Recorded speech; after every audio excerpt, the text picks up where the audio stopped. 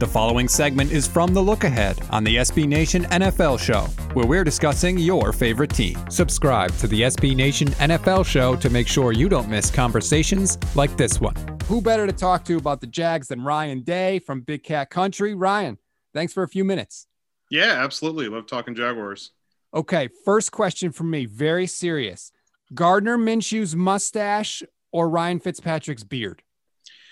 I think it takes a special type of person to rock a mustache.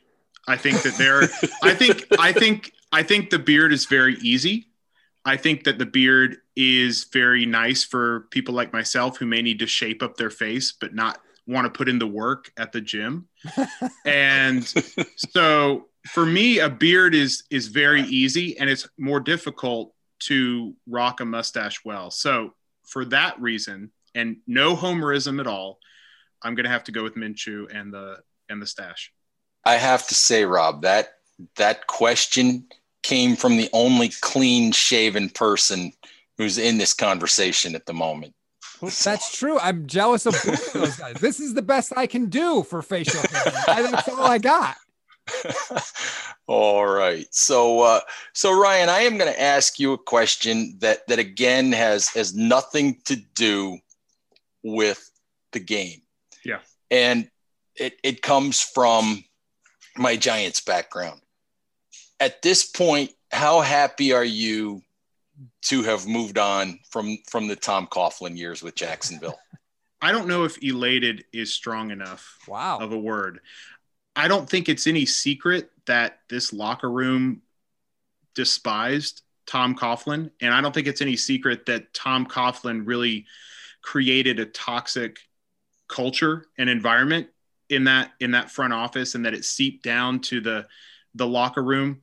Tom Coughlin is always going to be a coach. He's not a good front office guy. He's not a good leader in an executive role. It's kind of like a boss hires a middle manager to manage the employees, but then the boss is on the practice field every day, looking over your shoulder. And so I don't think Doug appreciated that after the sort of initial hire.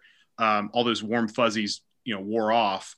And I mean, he ran off arguably our best player going into this season in Ngakoue. So I'm very happy that he's gone. And I'm very happy that pretty much every bet that Dave Caldwell and Doug Marrone made this offseason hit. All right. So Ryan, let me ask you this, talking a little bit about Gardner Minshew and Minshew mania and how much fun the Jags are and all of that. I keep waiting for the bottom to fall out with Gardner Minshew, with 6th round pick a year ago. Nobody really expected what we've seen from him so far. Are you a believer at this point, or do you think that bottom is eventually going to fall out? Yeah. I mean, as a Jaguars fan, you kind of always have that mentality of the bottom's going to fall out whenever something good happens.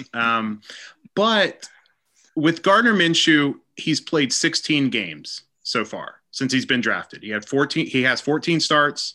He's 7-7. He's played 16 games.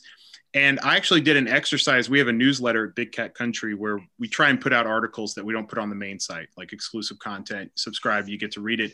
I broke down his first 16 games and I compared them to every quarterback in Jaguars history who has played at least 16 games. And I took their best season and put it up against Gardner Minshew's first 16 games. And Gardner Minshew did better than all of them. In some categories, he was top, like yards per attempt, interception rate, touchdown rate. I mean, he was, if not the best, he was top 2 or 3. And there were very few things that he was even just kind of middle of the road at. So when I look at that and I see his first 16 games can go up against any quarterback's best season in Jaguars history, that to me says, all right, we have, if he's not the guy, we have a very, very good guy who is arguably the best quarterback in franchise history. So that's a pretty good worst case scenario. So Minshew gets a lot of love, and rightfully so. But James Robinson has more rushing yards through the first 2 games of the season than any Jags running back has ever had through 2 games in a season. First of all, who is he? Where did he come from? And why can the Jags find skill players basically from anywhere? James Robinson is a guy who, he's Illinois State. He wasn't drafted. And I thought the Jaguars were a fool for getting rid of just cutting Fournette outright. But we rolled him out. And James Robinson handed me and a ton of fans like the biggest L of week 1 when he was doing things that Leonard Fournette never did. He was gaining positive yards when he was contacted in the backfield. He was converting third downs on his own.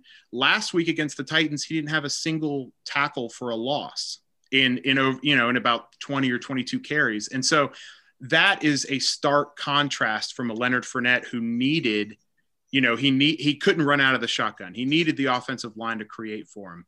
Now we have James Robinson, who has incredible burst, incredible acceleration.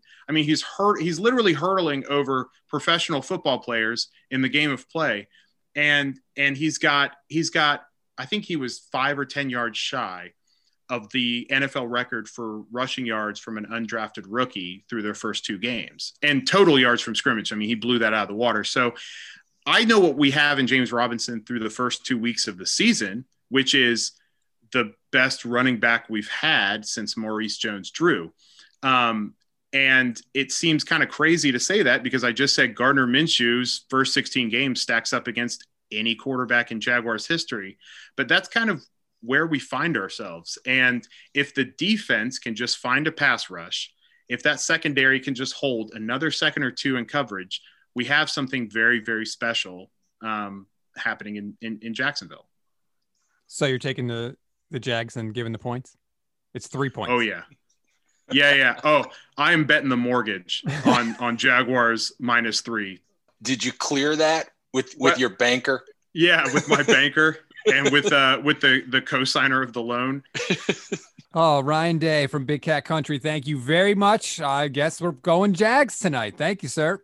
Yeah, good Jags. Make sure you don't miss our next conversation by subscribing to the SB Nation NFL show wherever you get your podcasts.